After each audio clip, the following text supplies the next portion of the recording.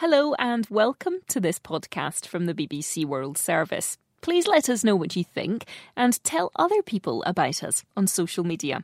Podcasts from the BBC World Service are supported by advertising. The Comb is all about people, and it's all about surprising stories. It's all about finding out what's really going on, and it's all about Africa. It's a brand new podcast from the BBC World Service, and you can find it by searching for The Comb, wherever you got this podcast. Hello, I'm Razia Iqbal. Welcome to NewsHour from the BBC World Service. It comes to you live from our studios in central London. We begin today with Hong Kong, China and relations with the West. The passing of a new security law has led to demonstrations in the territory and the first arrests under the law. It's a law Beijing expected Hong Kong to pass itself in the years after the territory was handed back to China by the UK in 1997. But it had been unable to do so, and that law has now been imposed by Beijing. The law targets acts of subversion, secession, terrorism and colluding with foreign forces. Pro-democracy activists fear it will be used to suppress any dissent, and anyone tried under the law could be sent to face justice in mainland China, making obsolete the one country, two systems idea enshrined in the joint declaration. News from the mainland of the detention of a professor known for his outspoken criticism of the authorities in Beijing has raised the alarm further in Hong Kong. We'll hear more about the professor shortly. Let's begin, though, with the young democracy activist Joshua Wong, who appeared in court on charges relating to last year's civil unrest. He gave a defiant speech pleading with the world to stand with his city after Beijing had imposed the security law. We know now it's an uphill battle, but no matter, we have our friends in the global community continue their international advocacy. Or in Hong Kong, we still urge people to vote on the upcoming primary election scheduled on this weekend. We also encourage more people in Hong Kong or in the global community continue to let Beijing aware that kowtow to China is not an option, and we must stand up and fight. Joshua Wong, but at a press conference in London just a few hours ago, Liu Xiaoming, China's ambassador to the UK, rejected any outside interference in the way China deals with Hong Kong. No one should underestimate the firm determination of China to safeguard its sovereignty, security, and development interests. Attempts to disrupt or obstruct the implementation of the national security law for Hong Kong SAR will be met with the strong opposition of 1.4 billion Chinese people. All these attempts are doomed to failure. The Chinese ambassador to the UK. Well, a short time ago, we got through to Ronnie Tong, who is a pro-Beijing member of the Executive Council, Hong Kong's cabinet, and a senior barrister in the territory. I asked him if he thinks the national security law represents any breach of the joint declaration. The national security law doesn't offend the autonomy of Hong Kong. Number two, it doesn't erode any of the rights and core values of the people in Hong Kong.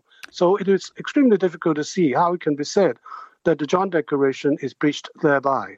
OK, so there are people already who have been charged under the new security law. There is one person charged, yes. And in your view, that person will be tried or will be seen by the law inside Hong Kong. This person won't be sent to mainland China, in your view. If you look at the national security law, only in very, very extremely rare circumstances where Hong Kong cannot deal with the case in question would it then be considered as appropriate to be sent to China. You say that only in very rare cases, but it is true, isn't it, that China has jurisdiction to empower its security apparatus to set up shop in Hong Kong, which would end that legal firewall between Hong Kong and mainland China? Well, as I say, only in very rare circumstances. If you look at the issue constitutionally, Hong Kong is part of China, and therefore the sovereign power must have the necessary authority and power to deal with all the issues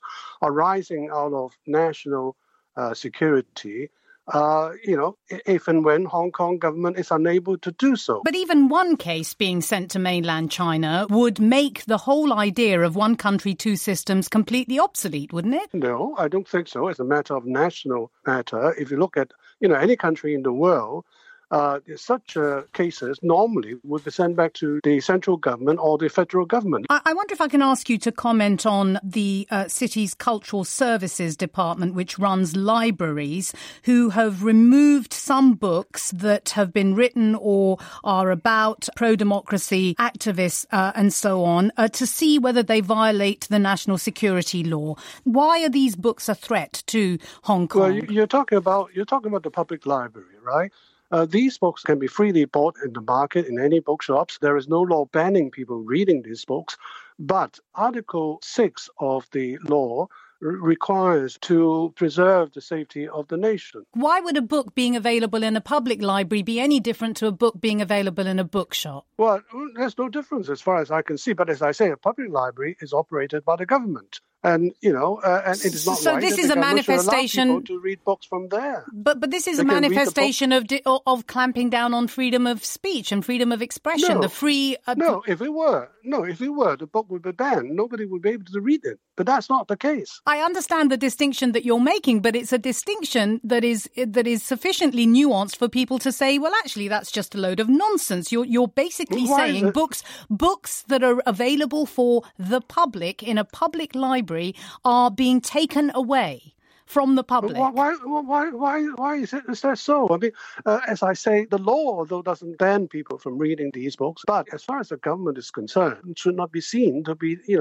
encouraging people to act in breach of the law. So how long before campuses in Hong Kong will prevent students from openly discussing topics which they can now because mainland China or the Beijing authorities or the national security law deems those subjects to not be patriotic or to be engendering subversion? I'm sorry. There's simply no such thing. There are no such provisions and there is no intention to do anything like that. But you see my point. It isn't a huge step. It's difficult for me to see your point, frankly. Well, let me make it more clear. It's not a long step from saying books will be taken out of libraries that we think are subversive or step over the line or talk about independence or talk about democracy and so on, to universities being instructed not to teach those things and to not have an open discussion where dissent is not in any way suppressed. It's not a long journey from that to that. Well, you are entitled to your opinion, but the fact is that it's not the case right now. Ronnie Tong, member of the Executive Council in Hong Kong's cabinet and a senior barrister. Let's move our focus to the mainland now and the arrest and detention of a professor of law, Zhu Zhongrang. His house was raided by the police and he has been detained. I've been speaking to Chris Buckley of the New York Times. He has met and written about Professor Zhu Zhongrang. Well, Zhu Zhongrang is a professor of law at Tsinghua University in Beijing, one of China's most prestigious law schools. And over the past few years in particular, he's evolved into a very outspoken and prolific critic of the Communist Party under Xi Jinping. And for some time, particularly since 2018, he's been under pressure. And for some time, he's also been telling friends that he may be detained one day. Nonetheless, I think for a lot of them today, the news that he'd been taken from his home in northern Beijing came as something as a shock. And taken in a rather dramatic way. There was an awful lot of police presence. Yes, that in itself wouldn't surprise me. When the police do move in a situation like this, they tend to move in their dozens rather than one or two turning up at your door. And it does sound like that, to judge by some of the accounts that have come out so far, it was a couple of dozen at least. You mentioned that he was prolific. Tell us a little bit about the kinds of essays that he wrote, the content, but also the style. Since 2018, when he wrote an essay denouncing the direction that the Communist Party had taken under Xi Jinping, he has been a very outspoken but also a very literary critic of the Chinese Communist Party, if that makes sense. So in making his criticisms, he often draws on the resources, the phrases, the rhetoric, the cultural references of classical Chinese, together with a lot of modern references as well. So a lot of Chinese readers who have read his essays will tell you that part of their effect, part of their power comes from the particular literary style that he uses as well. Give us a sense then of the specific specifics of what he's been saying that has really made the authorities feel that they had to detain him now? I think in particular, this year he's published a couple of essays already which are extremely critical of the Chinese government's handling of the coronavirus outbreak, which you'll remember began in central China late last year. And in these essays, he accused the Chinese government of lying to its people and putting its image ahead of the value of human lives. And that's a criticism that I think Chinese officials would react strongly against under any circumstances. But he persisted in making these criticisms, first an essay in February, and then I believe the second one was in May. So I think he's told friends over the years, certainly recently, that he understood that writing these critical pieces came with dangers, but nonetheless he felt morally obliged to keep writing them. And in that context, he had been under house arrest for some time and was prepared to be taken away, wasn't he? Now, my understanding may be a little patchy. I think the house arrest came and went. There would be periods when he was under house arrest and then periods when he was allowed to move around Beijing and even travel outside of Beijing. It sounds like recently, early July, he was under house arrest, and then that may have lifted shortly before he was detained. But it was a life where he was constantly prepared and facing the real possibility of being taken away by investigators. And I believe this isn't the first time that he's been taken away, but it looks more serious than the previous occasions. And when you say more serious, what can one expect will happen to him? I'm reluctant to hazard a guess this early on. Apparently, his wife has told friends that he was accused of consorting with a prostitute or prostitutes, which is a charge that can be used, of course, to soil somebody's reputation and name and also put them in detention for some time. I think there's also the possibility, though, that once they interrogate him, possibly search his possessions as well, they may move on to more serious charges. But that's only speculation at this point. So I think we have to wait and see what happens. And all of this taking place against the backdrop of the national security law being imposed in Hong Kong, which presumably is going to heighten fears not just there, but also give other academics and people in the intellectual community on mainland China pause for thought. Yes, I think that's an important point. First of all, people in Hong Kong, especially I think academics in universities, are going to be looking at cases like this and wondering what's going to be happening in Hong Kong. And I don't think Hong Kong academics necessarily believe that there's going to be a knock on the door immediately like Professor Xu has experienced. But there is the scope now for a much wider, more expansive use of government power to control what happens in universities. And some academics may worry that ultimately this may be one of the risks that face them as well. On the other side of this, it's also quite plausible that having installed an expansive new security in Hong Kong, the Chinese authorities may be particularly nervous and antsy about any criticism at the moment. And that may have been in the background when it came to the decision about when to detain Professor Xu Zhongrun. That was Chris Buckley of the New York Times. You're listening to the BBC World Service. This is NewsHour. Coming up.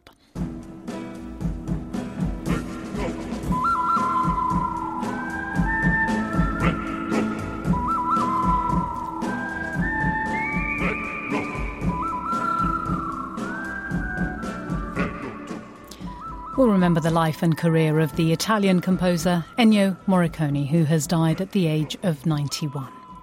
Do stay with us for that. The BBC News headlines this hour. China has accused Britain of gross interference in its internal affairs as tensions over the future of Hong Kong sour relations. 2 French intelligence agents are standing trial accused of passing information to a foreign country.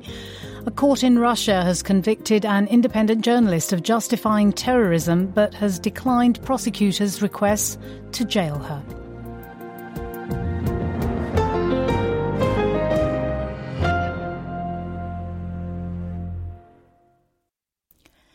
This is Razia Iqbal with NewsHour live from the BBC in London.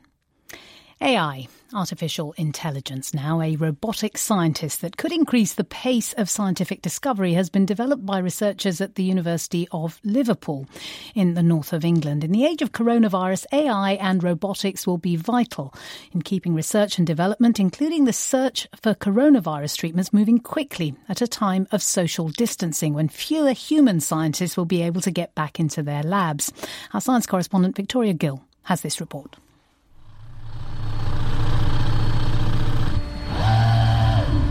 Doesn't get bored, doesn't get tired, works around the clock, doesn't need holidays. While PhD student and chemist Benjamin Burger has been locked down at home, an experiment he designed has been operated by a robotic colleague. And this robot is able to work autonomously on its own while I'm at home or I'm at the office. And in this way I can run experiments from my desk anywhere. Ben can send his instructions from his laptop to the robot, and he can even see what it's doing through cameras all over the lab.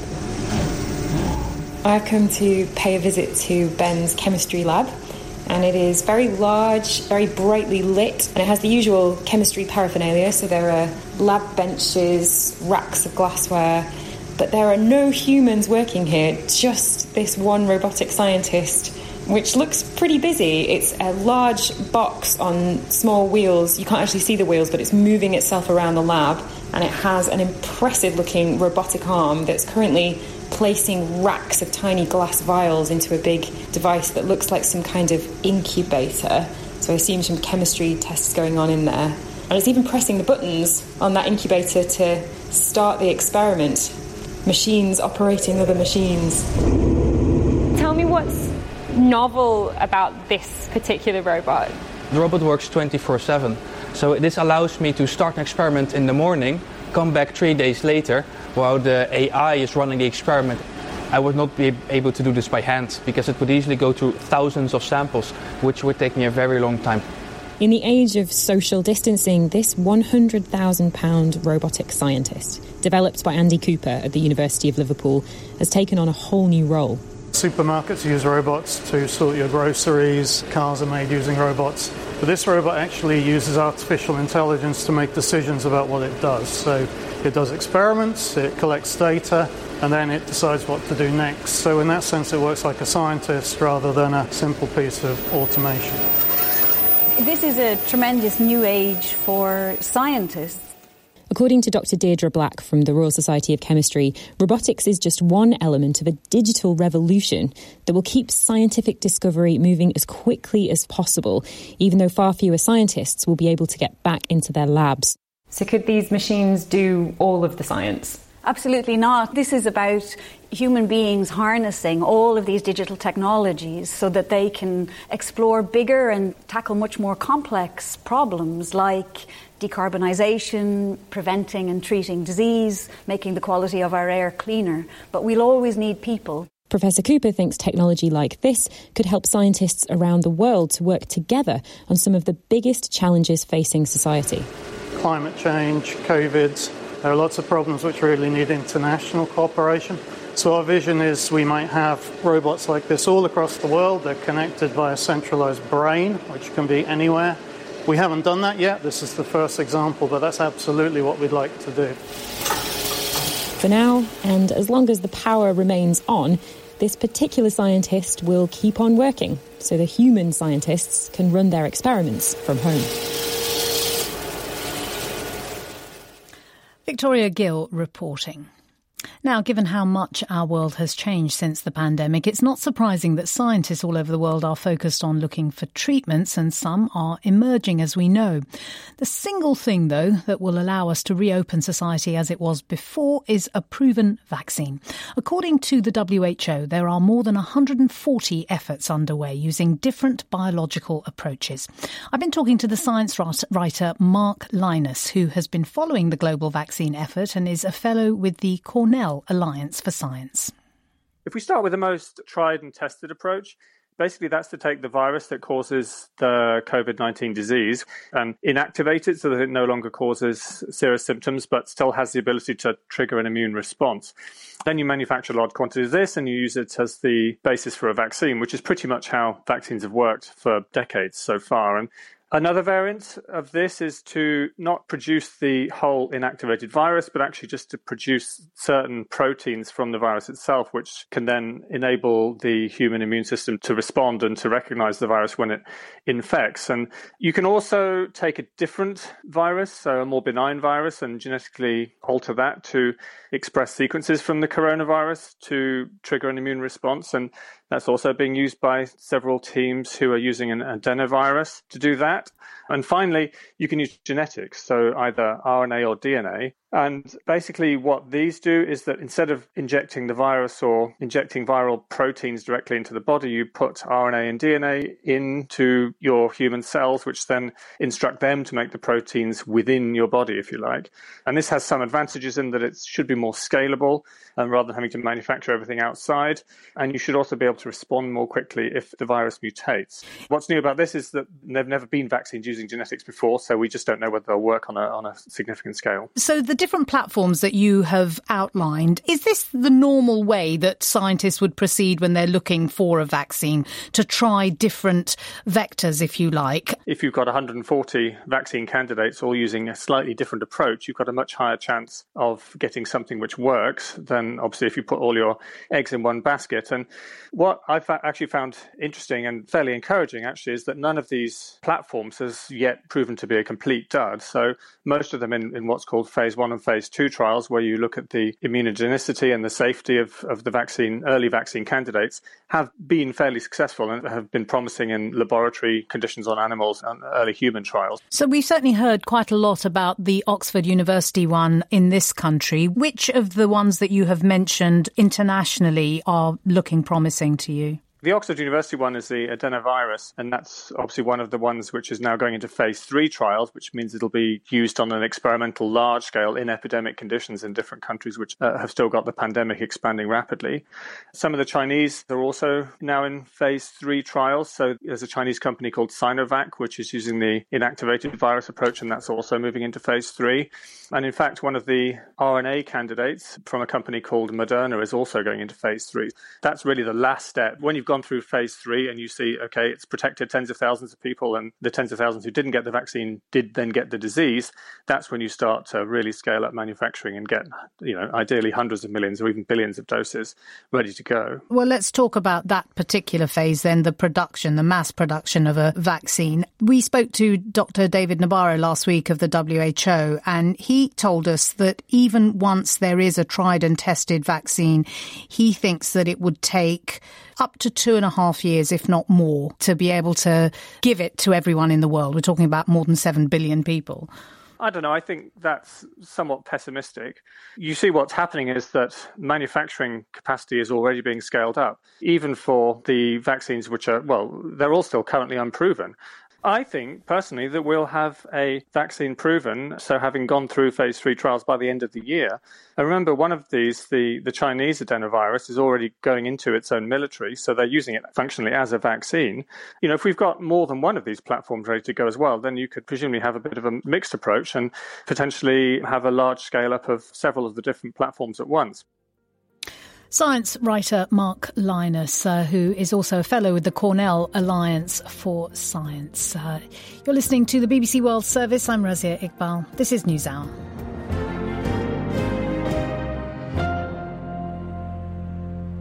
We'll have a special report from Libya in just a moment. First, though, another industry bailout. According to the UK government's own figures, the creative industries contribute just over $16 million to the economy every hour.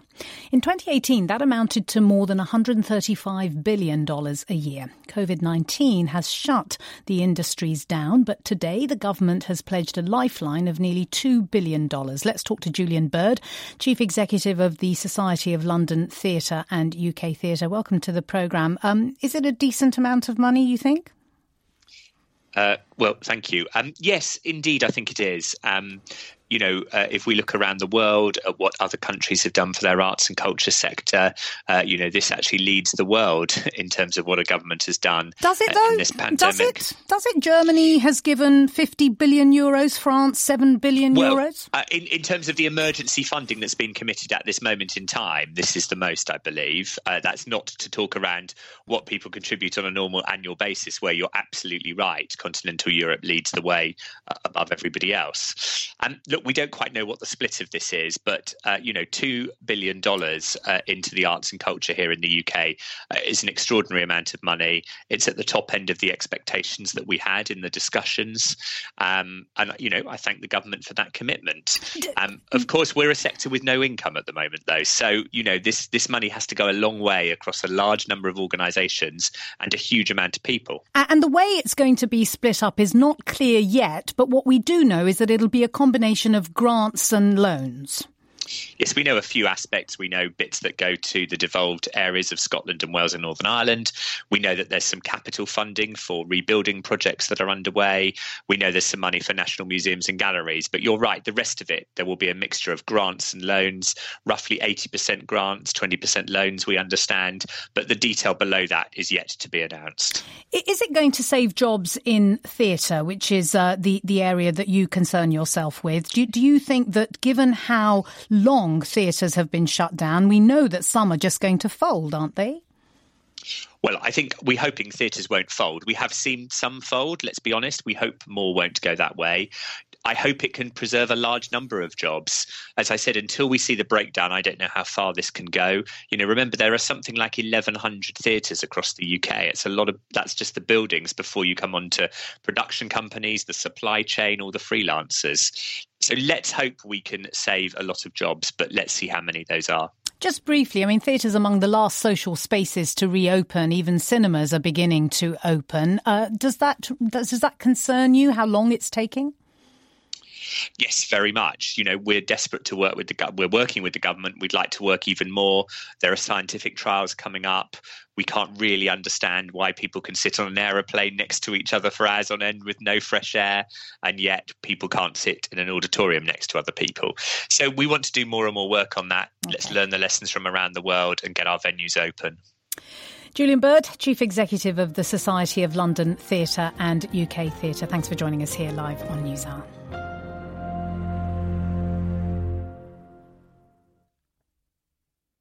This is NewsHour from the BBC. I'm Razia Iqbal. To Libya now, and the BBC has had rare access to the country just weeks after the internationally recognised authority, the Government of National Accord, or GNA, claimed full control over the capital, Tripoli. It repulsed an offensive by the renegade general Khalifa Haftar thanks to extensive support from Turkey. The conflict in Libya is increasingly a regional proxy war, with Turkey and the Gulf state of Qatar supporting the UN-backed government, France, Egypt and Russia supporting General Haftar, who still controls Libya's main oil fields. From Tripoli, our international correspondent Ola Guerin reports.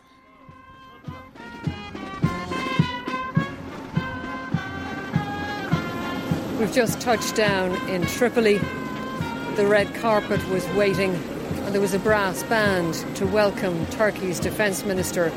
The landscape has changed here. Now the UN-backed government, the Government of National Accord, has been able to strengthen its position to push back forces that were trying to take the city. And that's thanks to military support from Turkey. This was the sound of victory last month, when fighters loyal to the UN-backed government claimed full control of Tripoli. It wouldn't have happened without Ankara's help. It provided air defence systems, drone technology and fighters from Syria. Turkey's presence here is part of an expanded footprint across the Middle East. Ankara wants to be a key player in the future, whatever emerges from the chaos in Libya, and it's flexing its muscles across the Middle East. But is Turkey planning a permanent stay? I put that question to the Defence Minister, Hulusi Akar. Saying that would be incorrect. Our presence here is based on bilateral agreements with the legitimate Libyan government, recognized by the UN, and this is in line with international law. Our presence will continue. We are trying to help our Libyan brothers by consulting on military training and cooperation. Turkish military forces are now active here in Libya, in northern Syria and in northern Iraq. And that's making some in the region nervous. They accuse Turkey of military adventurism, of interventionism. Where do Turkey's ambitions end? The main goal is to protect the rights and interests of our 83 million people, to provide for their security and maintain the security of our borders. When you take a closer look at our operations, they all have this goal. We also want to help our brother countries as much as we can. Well, we've just arrived now at a hospital. Thank you so much. Yes, absolutely. Our temperatures have been checked and we've been given masks and disinfectant for our hands. In January, Turkish doctors and surgeons moved in here. They took over and renovated and improved the facilities. There are about 50 Turkish medical staff here now. And this is part of Turkey's growing presence here. There's soft power as well as hard power. And you can see here plenty of signs, plenty of evidence of the conflict. The building is pockmarked. There are sandbags on the balconies. And here below at the entrance there are huge fortifications to stop a vehicle-borne suicide attack. Can I ask, what kind of surgery are you doing here? War surgeon. I am a war surgeon. We are a war surgeon. The doctor, who didn't want to give his name, told me he and his colleagues have operated even as the hospital was under fire. Asked why they are in Libya now, he harked back to the Ottoman era.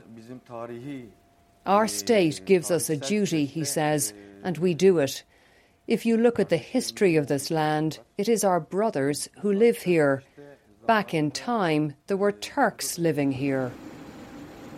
Soon the defence minister's flying visit was at an end. Some in the region accuse Turkey of neo-Ottoman ambitions, a claim Ankara denies. But it is now playing a central role in Libya's tangled conflict. That was our chief international correspondent, Ola Guerin, reporting from Libya. Now, the Louvre Museum in Paris has reopened after its closure nearly 4 months ago because of the coronavirus pandemic. Let's go to Paris and speak to our correspondent, Hugh Schofield. Hugh, you have been to the gallery, the museum this morning. Just paint a picture for us. Lots of crowds? No, just the right amount of people, I would say. It was certainly not the feared spectacle of masses of groups blocking view of all the big paintings, nor was it completely empty. It was what I would call just right. You know, a sense that there were people who'd come up who loved art and were able to move around relatively freely, to pause and to watch things without being hassled by the scores of people coming up behind them. Whether or not this sort of honeymoon period will last, I don't know. But right now, it's at the sweet spot. There's a window where it's open, but the numbers are restricted, and you can go and have a really, really nice time. The numbers being restricted must be a real bonus for people who have been otherwise used to the huge crowds that show up there. How many people are allowed in at any one time? Well, I mean, they're reckoning on about 7,000 a day, which is a fifth of what they would normally have. And on top of that, it's all pre-booked, so there are time slots, and you go in at a certain time, which means that there are no queues when you arrive. Quite what you say is exactly correct. That you go through without this sense of being crushed. Even in front of La Gioconda, the Mona Lisa, where the scenes are regularly absolutely appalling. I mean, really off-putting, I think, to people who want to appreciate their art, because you just see so many people queuing up and being hassled and bumped into and then just getting a second. I mean, it really almost feels like a cattle market sometimes. Absolutely none of that today. I mean, there were certainly, maybe 100 or so people in front of the painting, but it's a big room, and you were able to see it in circumstances which I would say were extremely agreeable. My memory of being there last was people taking pictures of themselves with the Mona Lisa behind, rather than looking at the painting. Yeah. Presumably now that's happening with people wearing masks. Yeah, but again, there wasn't that much of that. I mean, the truth is also, of course, that there aren't many tourists in Paris at the moment, and so the people who are going are mainly Parisians. You're not getting the mass tourism market, which is not to decry the mass tourism market or to say that they're not very welcome when they come. But there was a different feeling about the place today, and to be honest with you, I think everyone who was there was looking at each other and saying, what a wonderful time we're having. I wish it was always like this. Hugh Schofield, our Paris correspondent, joining us live. Thanks. The Italian film composer Ennio Morricone has died at the age of 91. He was that rare individual for whom the word legendary could have been invented. Just on the off chance that you may not have heard of him, you will definitely know his music.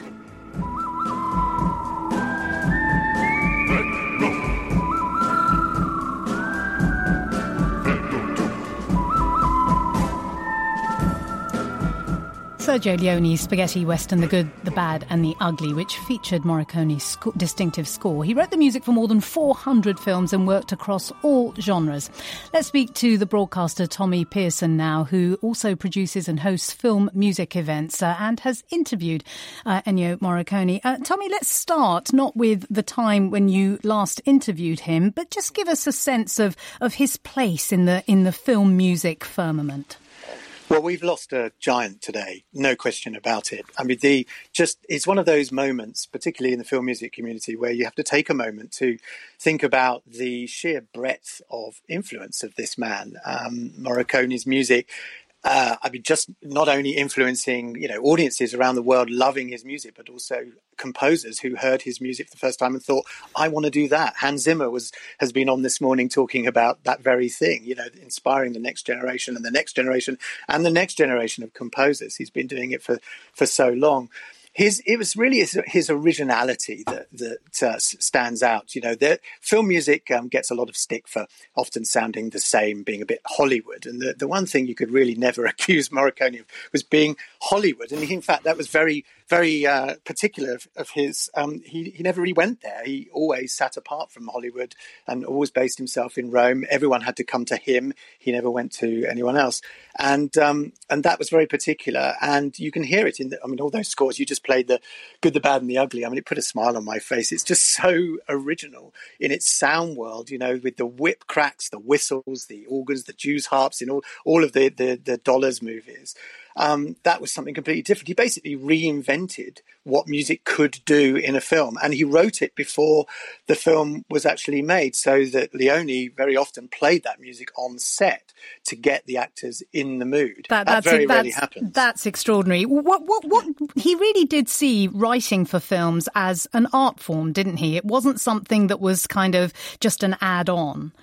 No, he took it very seriously. He was a maestro. He was called a maestro. He liked to be treated like a great maestro in that sort of European classical music tradition, if you like, and quite right too. I mean, he made it into an art form along with a very small number of other colleagues in this genre. When you listen, I mean, he could dazzle you with those whip cracks and the whistles in the spaghetti westerns, but he could also have that extraordinary skill of boiling it right down to the simplest, the tenderest of melodies that aimed straight for your heart. I'm never quite sure how he managed it, but just in simple terms, it was often quite complicated, actually tunes, but ones that really just spoke to people directly, and of course, beautifully used in the films themselves. He understood those characters, he understood those narratives, he knew exactly what he was doing. So you have interviewed him, Tommy. I can't not ask you about that experience.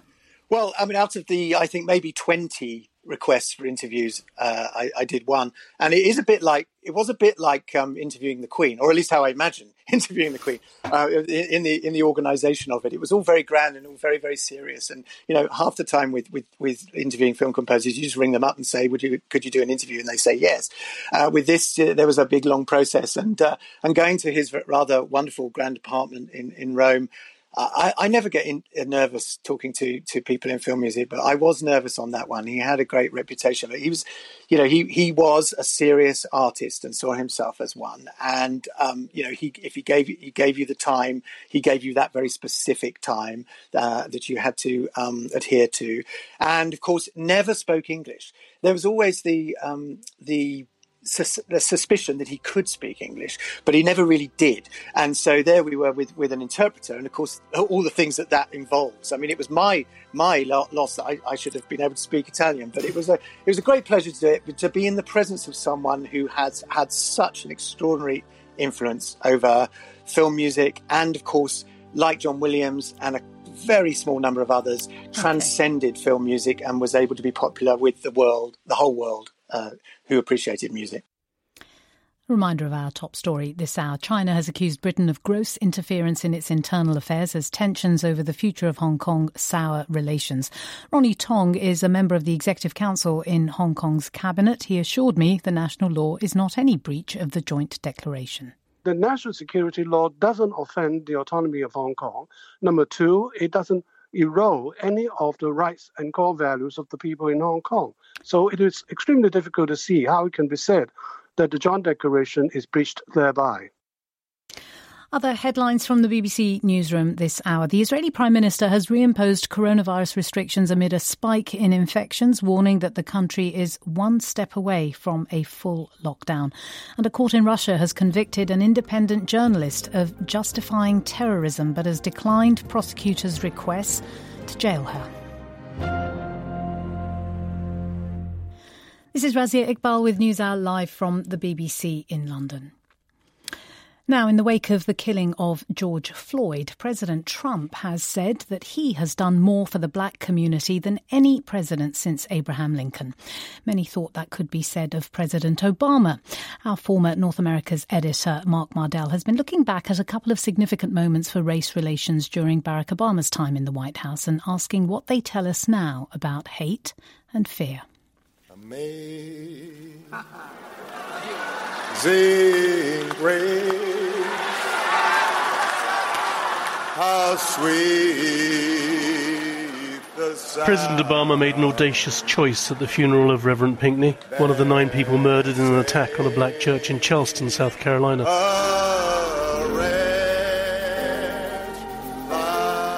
A choice that connected with a suffering congregation. On the day of the massacre, Reverend Pinckney's wife, Jennifer, was in the church building, but away from her husband, in his office, looking after their little daughter. 6 years old, very rambunctious. She wasn't going to sit quiet, wasn't going to be still. That's why I was in the office with her. Had Milana not been with us that evening, I wouldn't be speaking to you right now. I would have been sitting beside my husband in that Bible study. 911, what's the address of the emergency? Please, Emmanuel Church, there's plenty people shot down here. Please send somebody right away. What is your name, ma'am? Polly Shepherd. Among those who were in that Bible study group, Dylan Roof, a 21-year-old white man who hated black people, who wrote they were taking over the world, stupid and violent. The real world was no match for his prejudice. After his arrest, he said everyone was so nice to him, he nearly didn't carry out the attack. He said he wanted to start a new civil war, a race war. Where is the shooter? He's in the office. My blood ran cold when he tried to open the door, and it was locked. I just knew we were goners. Felicia Sanders, who was one of the other survivors, I heard her say, they're all gone. Even though I heard her say it, I didn't want to believe it. Dylan Roof was not the first white supremacist to target black churches. In 1962, 5 churches in the South were burnt or bombed. In 1963, a single attack injured 22. Dynamite exploded on a Sunday morning, killed 4 little girls in Sunday school. In 1995 and 6, 30 churches were burnt. 20 years ago, 2 members of the KKK burned down the original Mount Zion AME. It didn't stop with the Charleston attack. I mean, are we going backwards? We have to work with white clergy and beg them to begin to speak up. We do not know whether the killer of Reverend Pinckney and 8 others knew all of this history, but he surely sensed the meaning of his violent act. An act that he presumed would deepen divisions that trace back to our nation's original sin. Oh, but God works in mysterious ways. God has different ideas. The concept of grace is why the president sang that hymn. Valerie Jarrett is a close friend and was a senior White House advisor. She was with him when he heard some of the victims' families had, almost immediately, forgiven the killer. We were traveling when he heard that, and President Obama stopped, and he's like, what grace? So soon after your loved ones are murdered so viciously.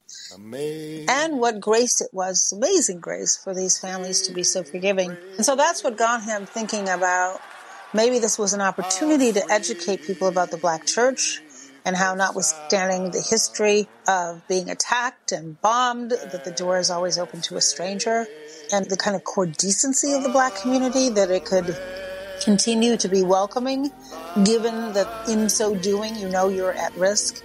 And then that you could forgive somebody who sat through a Bible study for over an hour with your loved one. So it wasn't like a drive-by where you don't look into the eyes and hearts of the people. He quite intentionally, after spending time with them, murdered them. And yet you have the grace to forgive. Well, first it was shocking because I wasn't expecting, President to sing. But it was very touching. It was very fitting. Everyone was surprised, shocked, yet happy. But to forgive is not to forget. President Obama called out a nation. That flag was a reminder of systemic oppression and racial subjugation. By taking down that flag, we express God's grace. President Obama didn't stop there. He went on to say, and look, it's not enough just to take down the Confederate flag. He said, well, what are you doing about your schools? What are you doing about the tension between police and communities of color? The murderer, Dylann Roof, is now on death row. It was said at his trial he was self-radicalized. The roots of that radicalism are startling and go back to 2012, 3 years before the massacre. Trayvon Martin, an unarmed Black teenager, was shot down by a white neighborhood watchman who claimed self-defense. Trayvon Martin was shot and killed in Florida by George Zimmerman, a vigilante, who thought the teenager was suspicious. Although there was said to be some altercation, there was no serious suggestion Trayvon, unarmed, holding only a soft drink and a bag of sweets, was doing anything wrong beyond taking a shortcut. But the police originally said there wasn't enough evidence to charge his killer, who'd claimed self-defense. Trayvon hadn't been involved in any crime, but it was news coverage of the case which radicalized Dylann Roof. Bet you money, if he didn't have that hoodie on, that nutty neighborhood watch guy wouldn't have responded in that violent and aggressive As more protests sprouted up across the country, spontaneously rallying for justice, calling for his arrest, and the Black Panthers offering a $10,000 bounty for his capture. He wrote in a manifesto Trayvon's killer was in the right. When I think about this boy, I think about my own kids. And, if I had a son, he'd look like Trayvon. It was totally his idea. He said it to me in the Oval Office a few minutes before he went out to an unrelated press conference. He was extremely upset that a young man walking through the neighborhood, eating Skittles, minding his own business, would end up dead. And it conjures up all of the anxiety that exists within the African American community about how hard it is to keep our children safe. A few days later, the president returned to his theme, trying to explain to the whole of America what it felt like to provoke fear just because of the colour of your skin. There are very few African-American men in this country who haven't had the experience of being followed when they were shopping in a department store. That includes me. The following year, 2013, Trayvon's killer, George Zimmerman, was charged, tried, and acquitted on all charges. I am Trayvon Martin. Trayvon Martin. I am Trayvon. It was then that Black Lives Matter became first a hashtag, then an organisation. Change is what's happening in America. The time the United States elected its first black president seems almost distant now, even as the concerns he highlighted are for many even more urgent. That was Mark Mardell reporting. That's it for this edition of NewsHour. Thanks for your company this past hour. If you'd like to tell us what you think about what you've heard, at BBC NewsHour is the programme's Twitter handle. At Razia Iqbal is mine. If you want to speak to me, I'll be back again tomorrow. I hope you will be too. Bye-bye. This is The Comb. Ye need The Comb. The Comb, no. Need The Comb. The Comb. The Comb is all about digging deep into one single African story every week. This is like a moment. This is a day for you to celebrate. Stories that might otherwise go underneath the radar, that might otherwise be overlooked. You're in a hurry to get money. You just click OK, and that one button lands you into trouble. Stories about Africa and stories that matter. I would walk into a bank for my salary, only to be told that I should come back tomorrow because there's no money in the bank. So I decided just to quit. I quit. I hope people will feel the way that I sometimes feel, where you are surprised and you come away kind of like, oh, I really didn't know that. Why would anybody kill somebody over sand? What on earth would make sand so valuable? That's The Comb from the BBC World Service. Just search for The Comb wherever you get your podcasts. NewsHour has been a download from the BBC. To discover more and our terms of use, visit bbc.com/podcasts.